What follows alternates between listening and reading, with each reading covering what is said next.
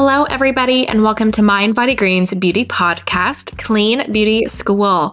I am your host and Mind Body Green's beauty director, Alexandra Engler. On this podcast, we explore beauty through the lens of well-being. And on today's episode, we are going to be discussing sun care.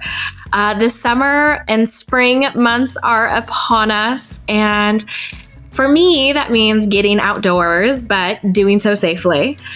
And to have this conversation and, a broader conversation about skin cancer detection and early and prevention, and as well as just, some broader beauty trends, I'm having on board certified dermatologist, Dr. Shasa Hu. She is an amazing resource down at the University of Miami who specializes in treating and caring for skin of color, as well as, all things skin cancer, and I cannot wait to learn more from her today. I've already had the pleasure of chatting with her once before, so I know that we're in for a treat.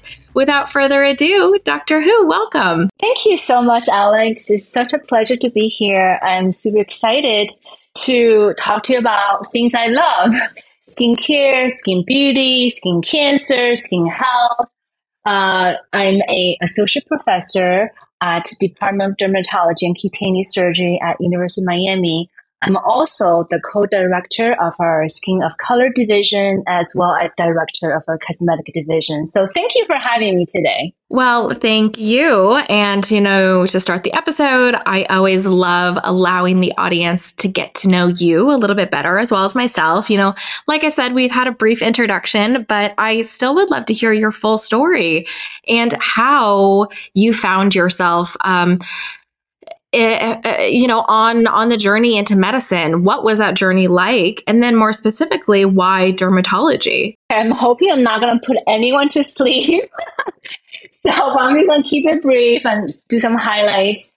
Honestly, I don't have anything exciting. My journey to medicine, I was I immigrated to the U.S. with my parents when I was 14. My mom was a physician scientist. So naturally, I gravitated towards medicine. But being a very, headstrong, independent girl at the time, I really wanted to resist medicine when I went to college. I went to Stanford University. I said, you know what? Let me do something different. I want to make sure I want to do medicine. So I actually majored in civil and environmental engineering because I really care about the, loved into really got into green earth, environmental protection and all that. I really had a good time studying engineering. But then at the end of my journey in college, I was like, you know what? It's great, but I just don't see myself doing it for the rest of my life. So I went back to medicine, took a year off to do research, and that's how I kind of solidified my journey into the whole medical field. And speaking of what different specialties are and how I chose dermatology, again, I wasn't one of those people who was set to be a dermatologist. The way I say it is because in my practice currently, I'm getting high school students say, "Oh, Dr. Hu, I want to be a dermatologist," and they're barely mature. They're in high school. They just got their driver's license. They want to be a dermatologist. But for me at that time, which was 20 years ago, I was like, well, I want to explore all specialties in medicine. So I did my rotations and really just want to make sure I want to do something that I would love. I'm very kind of meticulous person when it comes to that. I'm indecisive, but once I make a decision, I go for it. So I chose dermatology after rotating through surgery, through OBGYN, through pediatrics, through internal medicine. I really felt that it resonated with everything I love. I love working with my hands. So dermatology is a very procedural field. I love seeing things. I'm a very visual person. Being able to diagnose a disease just by looking at the skin was just something amazing to me. Wow, you don't need to order an X-ray. You don't need to order a CT scan. Because a lot of things we treat in dermatology is all about pattern recognition, especially in skin cancer and also in some of the common skin diseases. So that's why I kind of decided that, you know what, I tried everything. Dermatology is really the field I want to go into. So that's how I began my journey in dermatology. I have not looked back since. So we've chatted briefly. So I know that you also love skincare in general, not just the more medical side of skin health. You just like skincare. Where did that come from? And what spurred that interest? Have you always liked skincare? Has that always been a part of your life, or is this something that came along with dermatology? Or, how did that love happen? Actually, that's something kind of like I grew up with. So I grew up in China. Chinese women is all about having that porcelain refined skin. So ever since I remember my mom telling me, you need to use a beauty cream. Like, beauty cream is really just like a generic term for like probably some like not so great moisturizer that smells nice. It usually has like pearls or some herbal ingredients. So I kind of grew up listening to my mom, my grandmother, my aunts talking about beauty cream. Like beauty cream to your face, beauty cream to your hands. You cannot get sun. Sun will age you. So that kind of instill that value in me, sort of like take care of your skin. That's part of your culture. That's like sort of almost like a defining feature of being a woman growing up in that era in China. So that's how I first began my interest in skincare. Of course, like, when I got into high school, I went through the whole like teenager acne. I mean, you're probably too young for this. I don't know if anyone like in the audience remember proactive infomercial blasting. Oh, I remember Proactive. I do. Okay, so it's like, wow, like I would get mesmerized. Three steps, step one, two, three. Order now, like clear skin in 2 weeks. So that's like another step up. I got into skincare.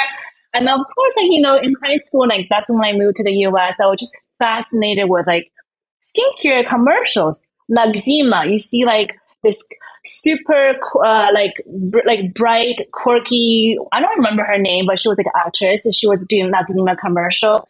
Just looking at her skin, I was like, oh wow, Lagzima cleanser. And then of course, and then you get into Maybelline, like Maybelline lip gloss.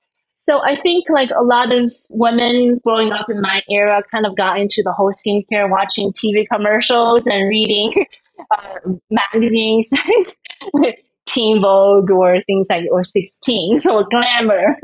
Yeah. Honestly, I feel like we actually have a lot of overlap because I feel like a lot of those formative memories were very much, how I got interested in beauty.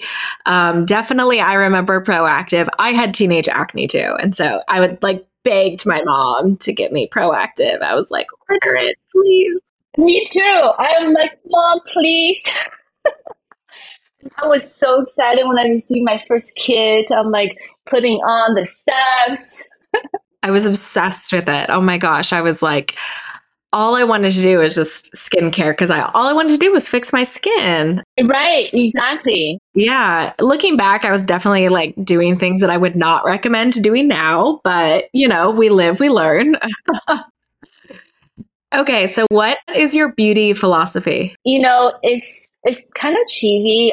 It actually goes back to a company that we end up closing called Bia Life or Beauty in All. Like we came up, like my partner, who's also a dermatologist, my best friend. We really want to do something different for the audience, for the public. And that was a few years ago. So what kind of resonates strongly with me is seeing our obsession with perfection. And of course, being a dermatologist, being a woman who had issues, I just realized that pressure to be perfect is actually not healthy, nor is even realistic. So I would say like appreciate the beauty in everything. Beauty in all is kind of my beauty philosophy because uh, focus on the positive. Don't focus on every single pore. Focus on the functionality of your skin. Don't focus on like a little bit uneven complexion. Um, that way you have a much happier mental health towards your skin, towards yourself. That is really the foundation of like I would say like accepting, embracing your own skin, and then having that longevity in skincare, like maintain your interest, not getting frustrated, and maintaining a healthy habit of skincare. Yeah. I love that answer. And I I think it's such an important message for people to hear, especially nowadays, because on one end, I think people are obviously so obsessed with beauty and, everyone has like a really intense skincare routine. And on one end, I think that's good because everybody's so educated. And, I think it's good to stay educated. But I do think that that's on the flip side of that coin is this obsession that can be negative in a lot of the ways that you just said. It becomes an obsession in this way where unless it's perfect, there's something wrong with it. And you start feeling bad about yourself and you get frustrated. And, that's not a way to live. And that's not a way to take care of yourself.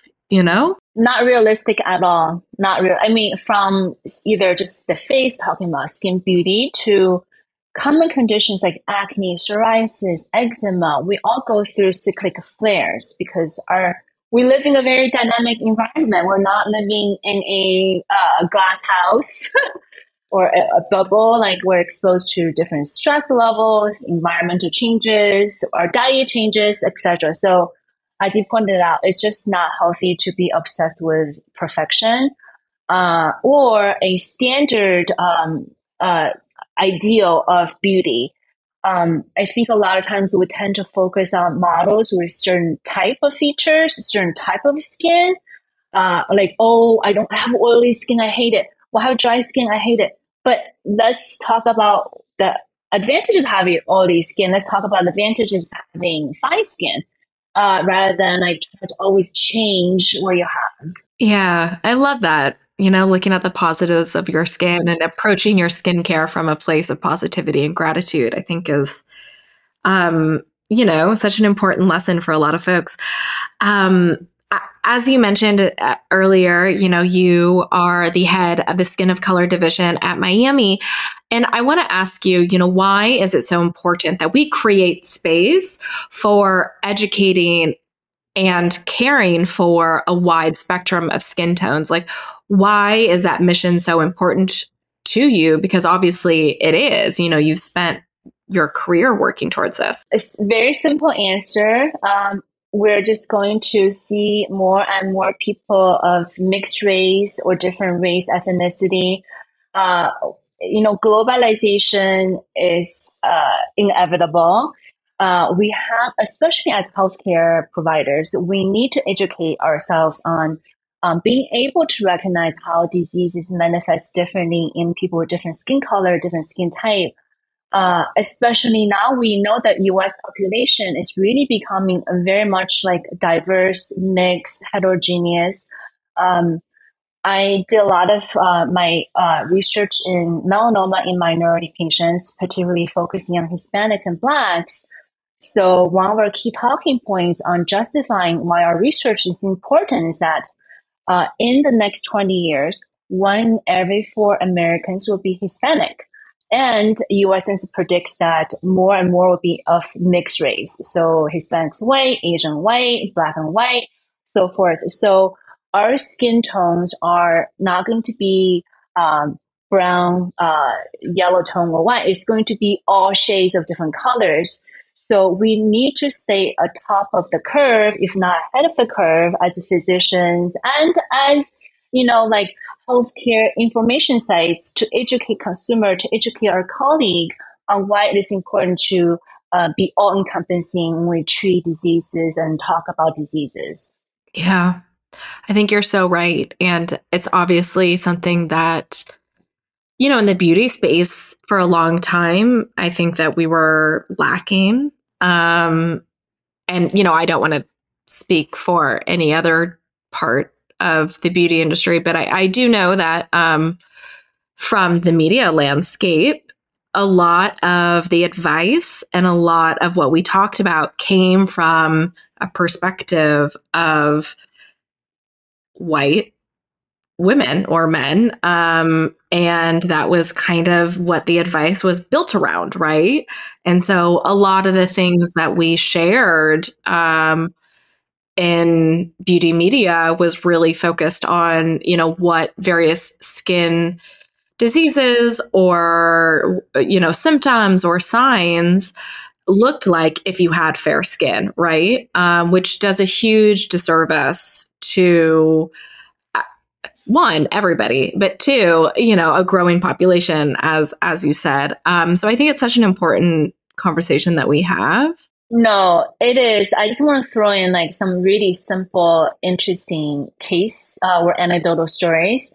For example, as you're saying, like especially in the media and until the more recent years, it's all about skincare for the white Caucasian skin type with sun sensitive skin type. But when we treat, someone with darker skin type, either African American or Caribbean descent or even Asian skin, which is what we see a lot in Miami, we're very much a diverse location, seeing diverse patients. For example, benzoyl peroxide is a great topical acne ingredient for the typical type 1 and 2 skin, but it can really cause significant inflammation in darker skin type and leads to post-inflammatory hyperpigmentation. Another quick example, when we talk about dandruff of the scalp, a typical reaction of a dermatologist will say, hey, this is medicated shampoo, wash your hair 3 times a week.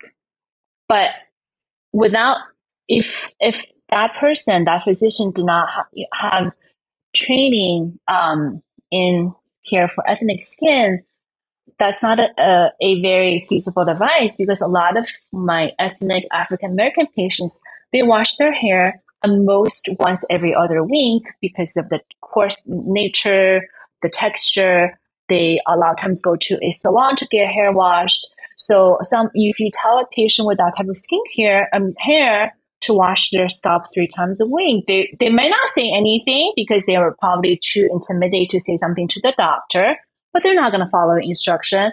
So those are simple, easy, like examples we see every day, but that really highlights the importance to be mindful of a diverse, like how diverse population require different customized recommendation and diagnoses. Yeah, I love those two examples. And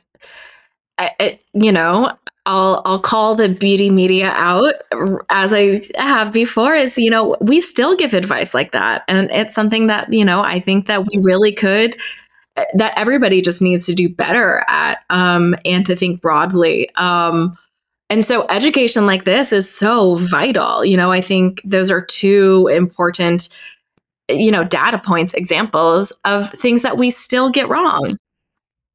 I want to move on to sun care, which, we'll still be talking about all the various ways that, skin cancer can show up on various skin tones. So it's definitely within this conversation. But with sun care in particular, let's lay the groundwork. Let's set the scene. We know that skin cancer is on the rise. And we also know that an abysmally low amount of people wear sunscreen every day.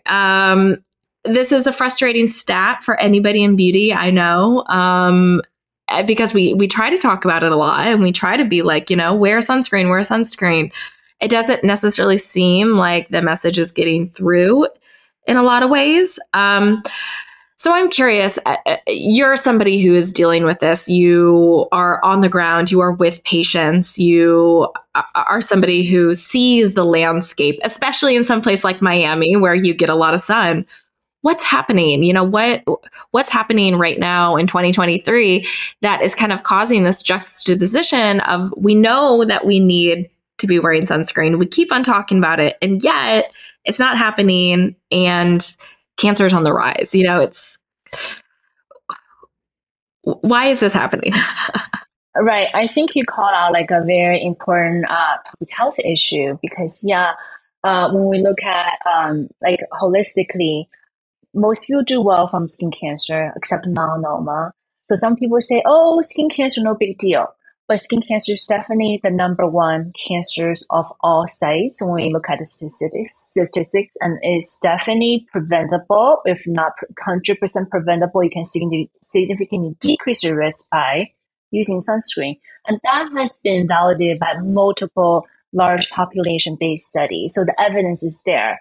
But as I see patients every day, because I have a clinic that focuses on high-risk skin cancer patients, there's a lot of resistance, particularly actually interestingly in a subset of population where they're very health conscious, but then they're also easily, I would say, swayed by misinformation.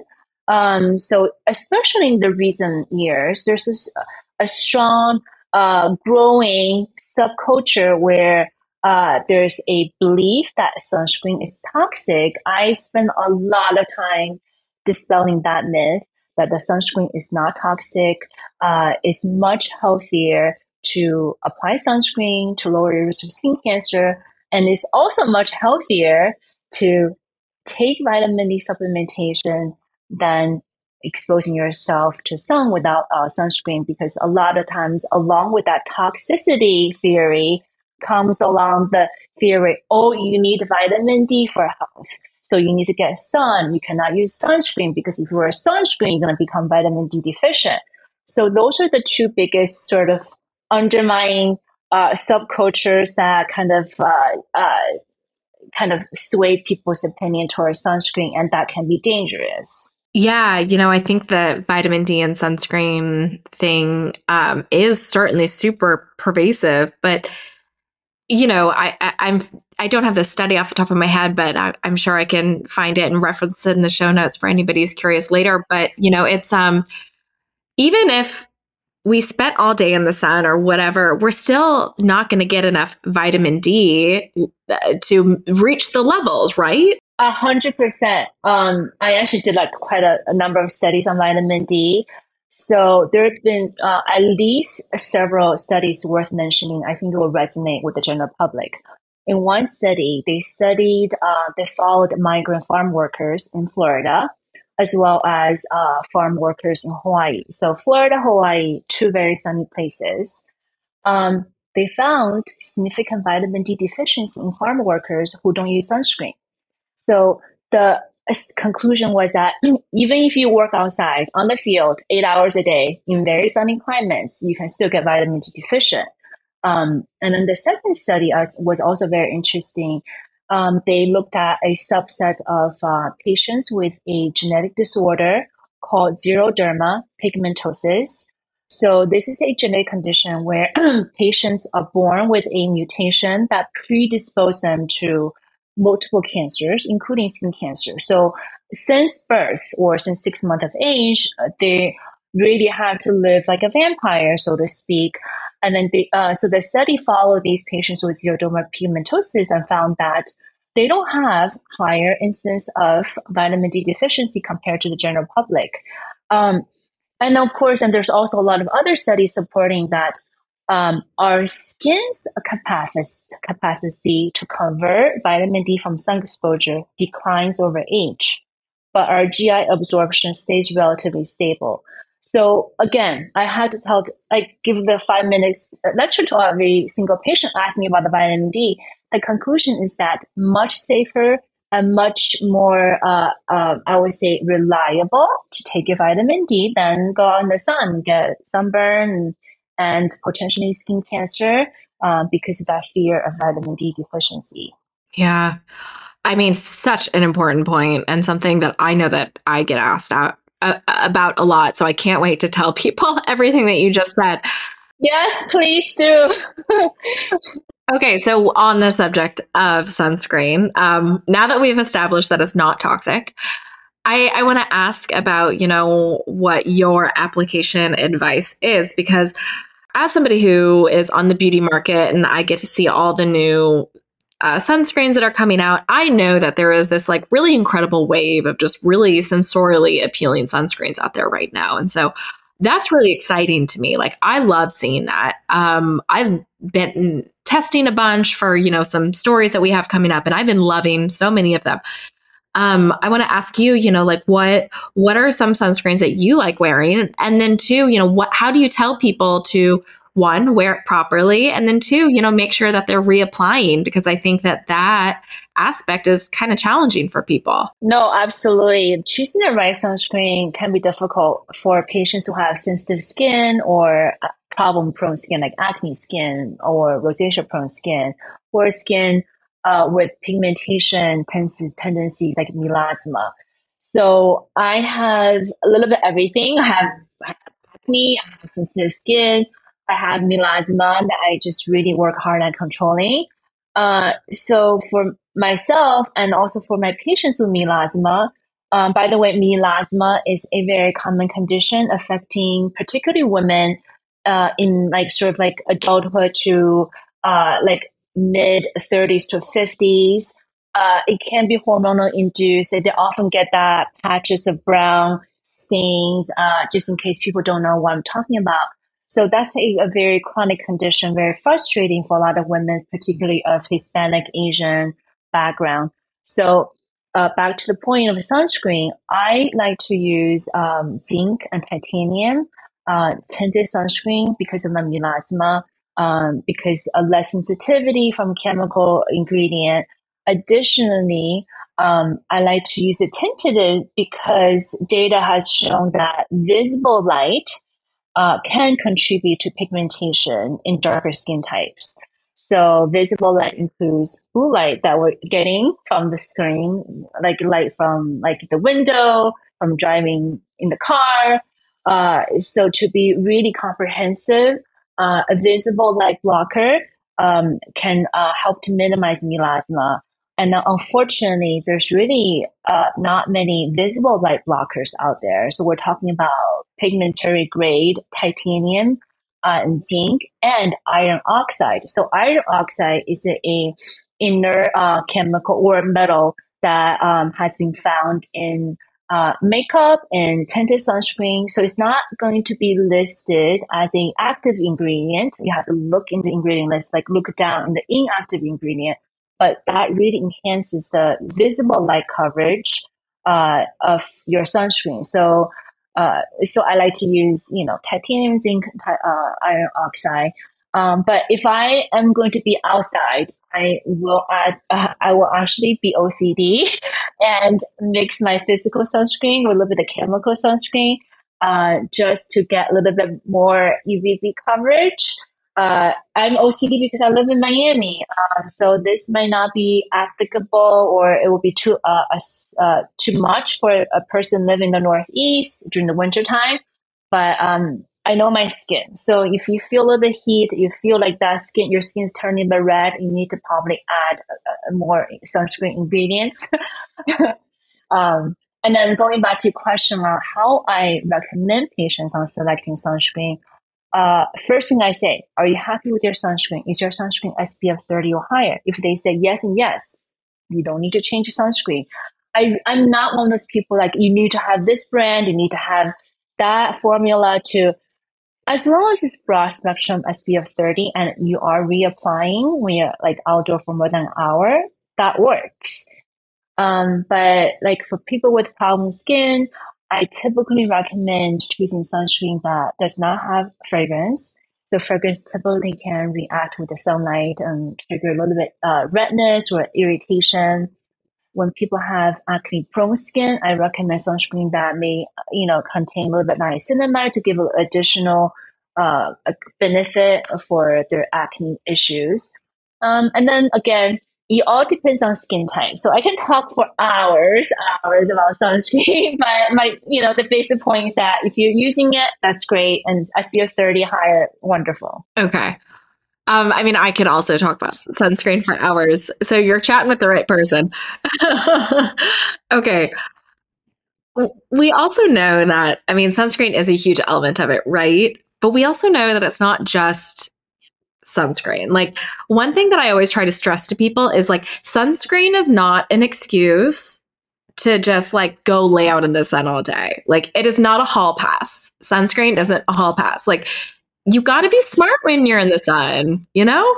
Yes. I want to ask you, how do you tell people to spend their time in the sun? Like, are you wearing, UFP clothing? Are you doing sunglasses? Are you minding what time you're out in the day? Like, what are you telling people? No, that's a great point. I'm so happy you brought it up. Because I would have patients who are like avid surfer, they come to me all tanned. They're like, oh, I'm using sunscreen. Why am I getting all tan? I'm like, why am I getting this pre-skin cancer? It's as you said, it's because sunscreen is not a hall pass. Even if you reapply obsessively, you will have some breakdown and then get some unwanted exposure. So as you're mentioning, we really like to encourage like a comprehensive UV plan. So like a big hat, if it's possible, if you're not really being active, definitely wear your sunglasses because UV also damages your eye, your retina, and leads to other problems in the future. And then also UV shirt. I love UPF shirts or rash guards. They're not dorky at all. You can choose very stylish rash guards. It just really adds that additional peace of mind when you're busy, when you're on the water, or you're biking.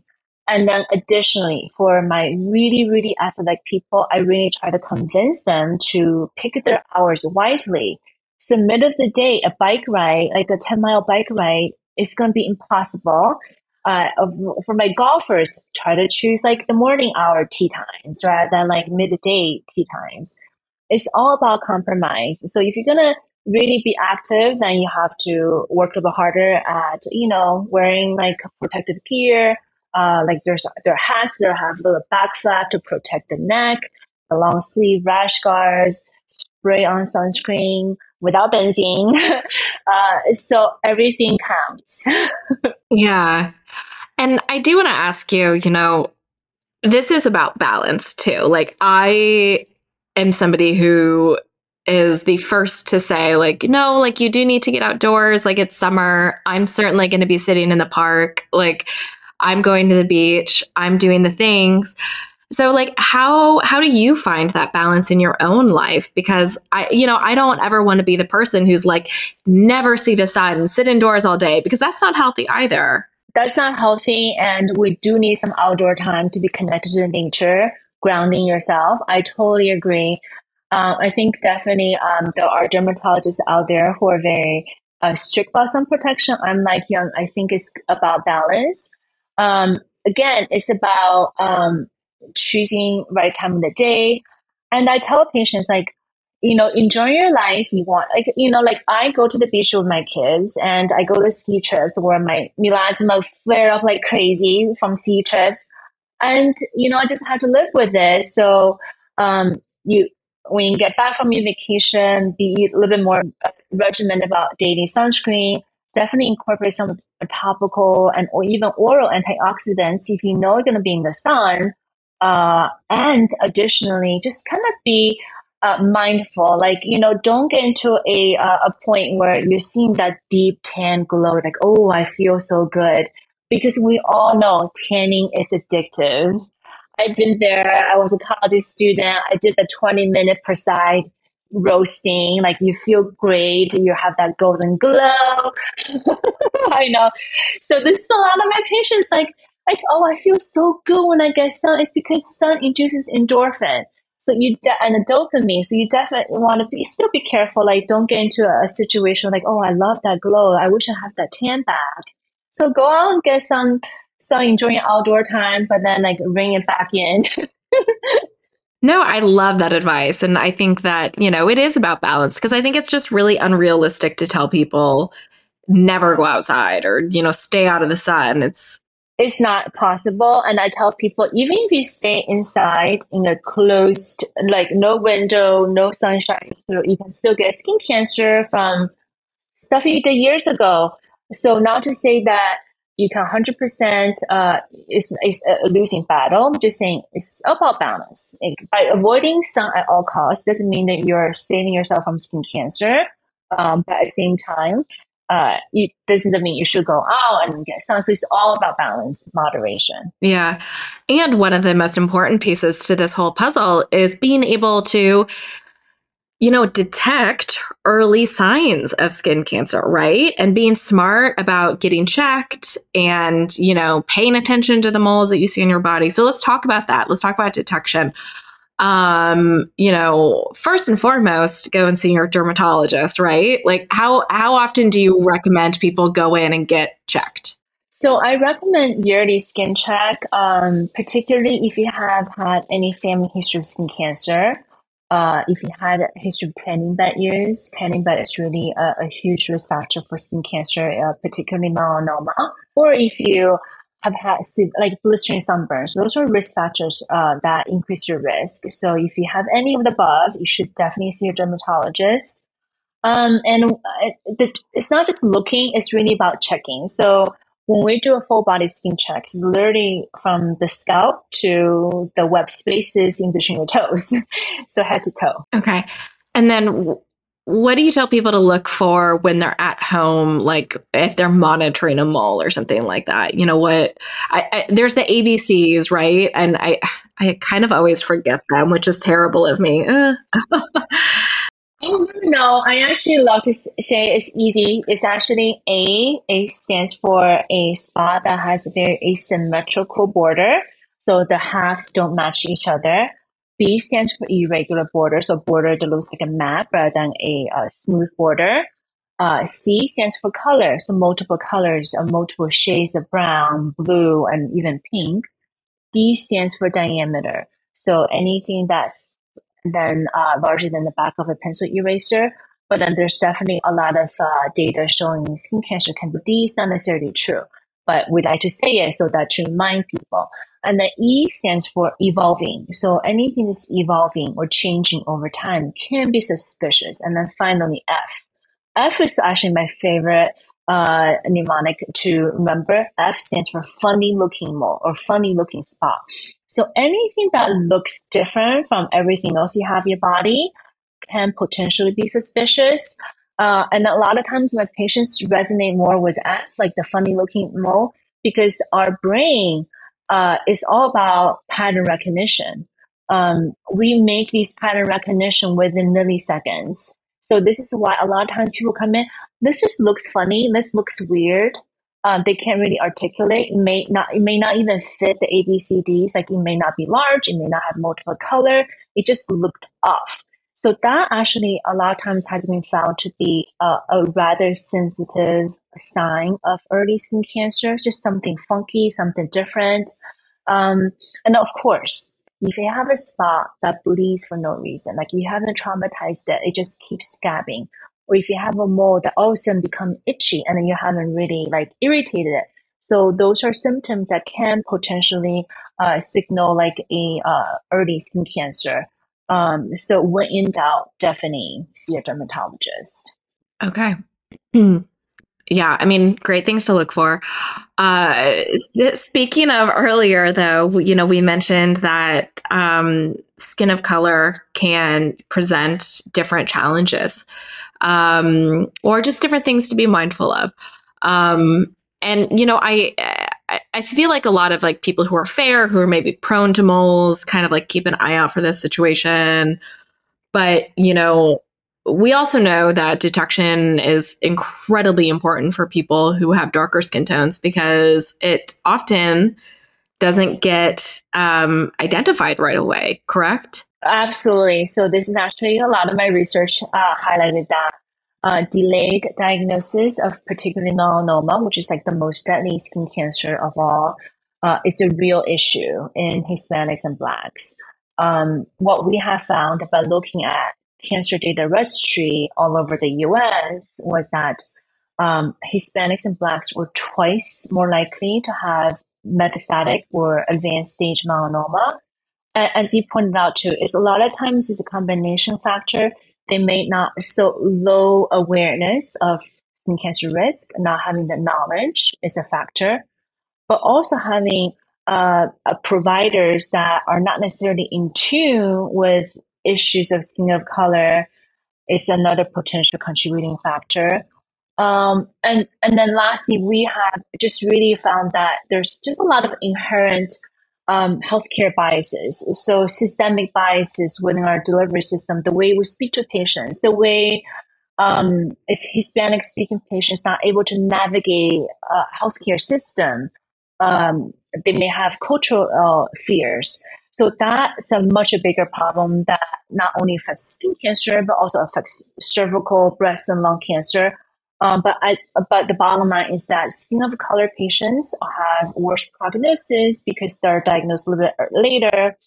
And as physicians, we just really try to put out these messages. No one's immune from skin cancer. Even if you don't burn in the sun, you just can't. You can still get skin cancer. I really want to focus on like features are like more specific for skin color. For example, Hispanics tend to have melanomas of their lower extremities.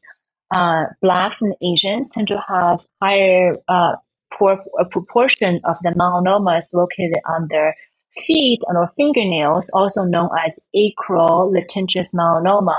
So when we see a patient of skin color, we really need to examine their toes and like nails, fingernails, because that's an area oftentimes overlooked. So it's not an easy issue, but I think the more we talk about it, the more people are more aware, and that's how we make little improvements. Yeah. No, I mean, it's really important that everybody knows that, that they're a part of this conversation too. I think that a lot of times, it's, it feels like it's only if you burn or, XYZ, but we know that that's not true.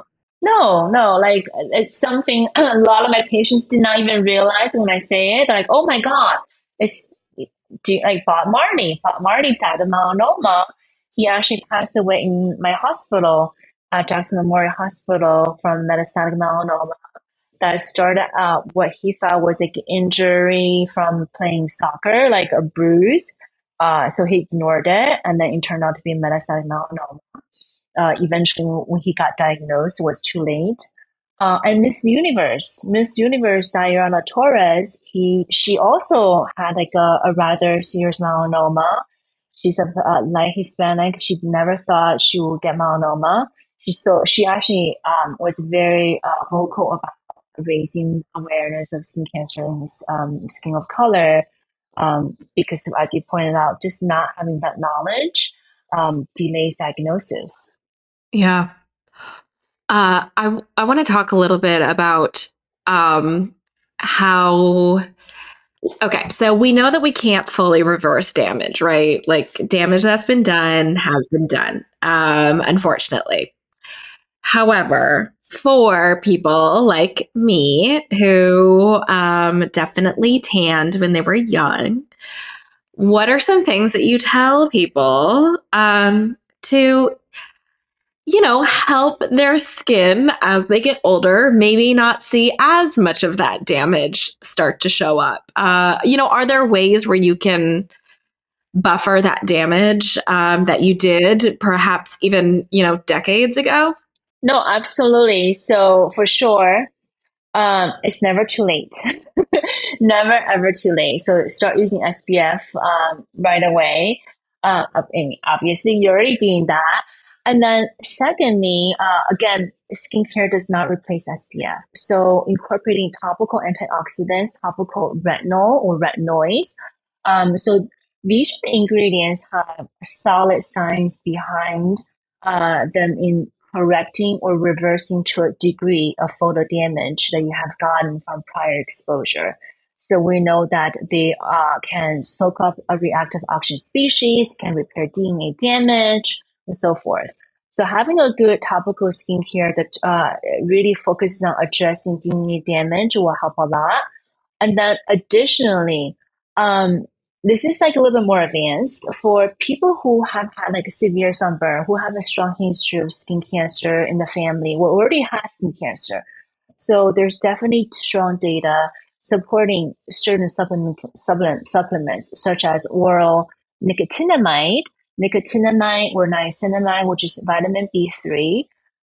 Taking at 500 milligram twice a day can significantly reduce a person's risk for additional skin cancer.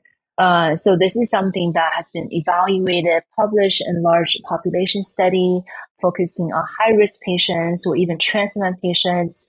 So I actually recommend in my practice to a lot of my patients who have a lot of sun damage and they want to do something extra. So again, this does not replace SPF, but enhances what you do on a daily basis. And then lastly, for people who want to go like even like above average, there's a lot of laser, like especially laser, Fraxel laser, can decrease your risk for skin cancer if you have a lot of sun exposure before. So again, this has been published. It has data backing it, and we see in our practice. So there's a range from skincare, SPF, or supplements to cosmetic procedures. So there's tons of options to choose from. Okay, so there's hope. Okay, good. And, my damage was a few, back when I was a teen. I've learned my lesson. I'm not out there baking anymore, but, there's those days where I like look at myself in the mirror and I see the wrinkles and the dark spots, and I'm like, that was me at 16, not knowing any better. Yeah. I think we all gone through that stage. I know. You have to, right? Right. You live and learn. Yeah. Okay, so I wanted to quickly ask you because you mentioned you love skincare and you are somebody who is, like I said, on the ground. You're working with a lot of patients. You're kind of surveying the scene. You stay up to date on stuff. What are some skincare trends, or what is a skincare trend that you've been seeing lately that perhaps you are not a fan of? Do you have anything that comes to mind? Oh, there's so many things. I want to say that the DIY sunscreen trends, I'm not a fan of. Just like I have had patients coming in with chemical sunburn from the ingredients that have used for the DIY sunscreen, causing a reaction. I cannot tell you how much it drives, like how annoying I get when people talk about DIY sunscreen.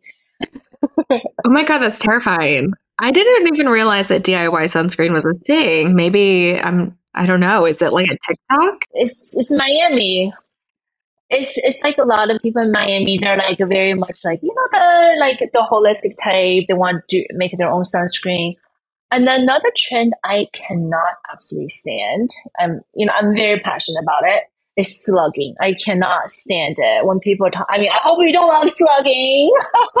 No, I don't like slugging either. Everybody loves it though. Oh my God.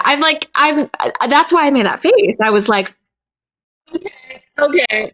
I know. I just like it's okay. It only works when you have like really dry skin on your heels or on your hands, but don't do it on your face. People come in with acne, with lilia, which are little white, tiny white bumps. They get eczema, so it's just really not safe or beneficial. I don't know. oh, that makes me feel so much better. Because I feel like I, this whole time, have been like, oh, I don't really like slicking. Maybe there's something wrong with me because everybody else seems to be talking about it. I don't know how they sleep at night. I don't know how their pillowcases don't get dirty and greasy and gross. It makes no sense to me. Okay, so let's talk about what you do. How you do take care of yourself. Why don't we start with skincare? What does your skincare routine look like? Um, well, currently because it's getting kind of hot, humid in Miami, so I really just do like a little bit simplified steps. So I use a gentle cleanser morning and night. If I wear makeup, I actually like to double cleanse. I do a little oil to wipe off the makeup and then gentle cleanse. Every morning, I do a topical vitamin C. So I currently am using SkinCeuticals Fullerton CF. A C Ferlic is another favorite sunscreen. As vitamin C of mine. And then I follow eye cream. So currently, I'm using Skin Better Interfuse, which is a peptide-based technology. And then I use a brightening serum from Alastin. So it's like vitamin C brightening serum from Alastin and then my SPF. Okay. And then at night, I clean my face. I actually do something that I just discovered I'm in love with. It's actually going against my normal principle because there's no scientific study backing it. It's like a tiny little bottle. It's kind of pricey, but I definitely feel a difference in my skin. It's called plated intensive serums. It's derived from human platelets, so it's more like an exome technology. So I feel like exome is up and coming. I'm still skeptical about it. So because there's a lot of unanswered questions about exosome, like human exosome, plant exosome, etc. So plated is a human exosome. It's just such a small company. I haven't really shown data. I just got into it from like a friend. I like it. I don't know how it works, but and now I have like a alpha red, which is like AHA and retinol and a moisturizer. So it's a little bit everything. I'm so curious about this. I want to check out this serum. It sounds fascinating. You should check it out. I have been talking about to all my patients and friends, like, check it out. Let me know. Okay, I'll have to look it up. I'll give it a go. And then how do you take care of yourself as a whole? We believe that everything is skincare. So, from how much you sleep to what you eat. So do you have any well-being habits that you stick to day to day? That's a great question. Honestly, as I have gotten older, I have really becoming like more and more appreciative of sleep. Beauty sleep is not a cliche. That's really, really the secret to like healthy life, healthy skin. I just know that I need to get at least 8.5 hours of sleep. If I don't sleep well, I'm cranky. I want to eat more. I want to eat junk food. I get stressed and my skin breaks out and I feel more stressed. I don't want to work out. And it becomes a vicious cycle. So I feel like, yeah, when you're a teenager, you kind of thrive on like staying up the night out. I think we all went through that stage. But I think like, when you are a little bit more mature, sleep is so important. So I feel like that is really the foundation of health. And then you build upon that with good nutrition, good skincare, and good mental health. Yeah, yeah. I mean, sleep truly is the basis. I'm right there with you. As I've gotten older, it's such a non-negotiable for me, which it definitely used to be when I was younger. I was like, I'll be fine. I can, work off a few hours, but not anymore. No, like your skin shows because, it dysregulates everything, your hormones, your stress response, everything. Yeah. Well, this was so fun. I learned so much from you, and I feel like I am walking away with some actionable advice and then also some things that I can't wait to, infuse into stories and to tell people about when they ask me about sunscreens and sun protection.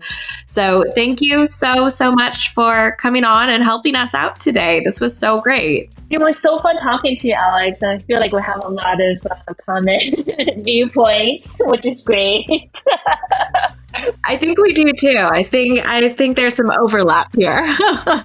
Yeah. So thank you again for having me. Well, thank you again. Thank you so much for listening to today's episode. I hope you enjoyed it. For more beauty content from the team at Mind Body Green, you can always read along with our content at mindbodygreen.com, follow us on social media, and of course, tune into next week's episode. If you enjoyed this podcast, don't forget to rate and review us. And if you ever want to reach out with questions or insights or thoughts, you can find me on Instagram at Alex_Blair_. Thanks so much for your time.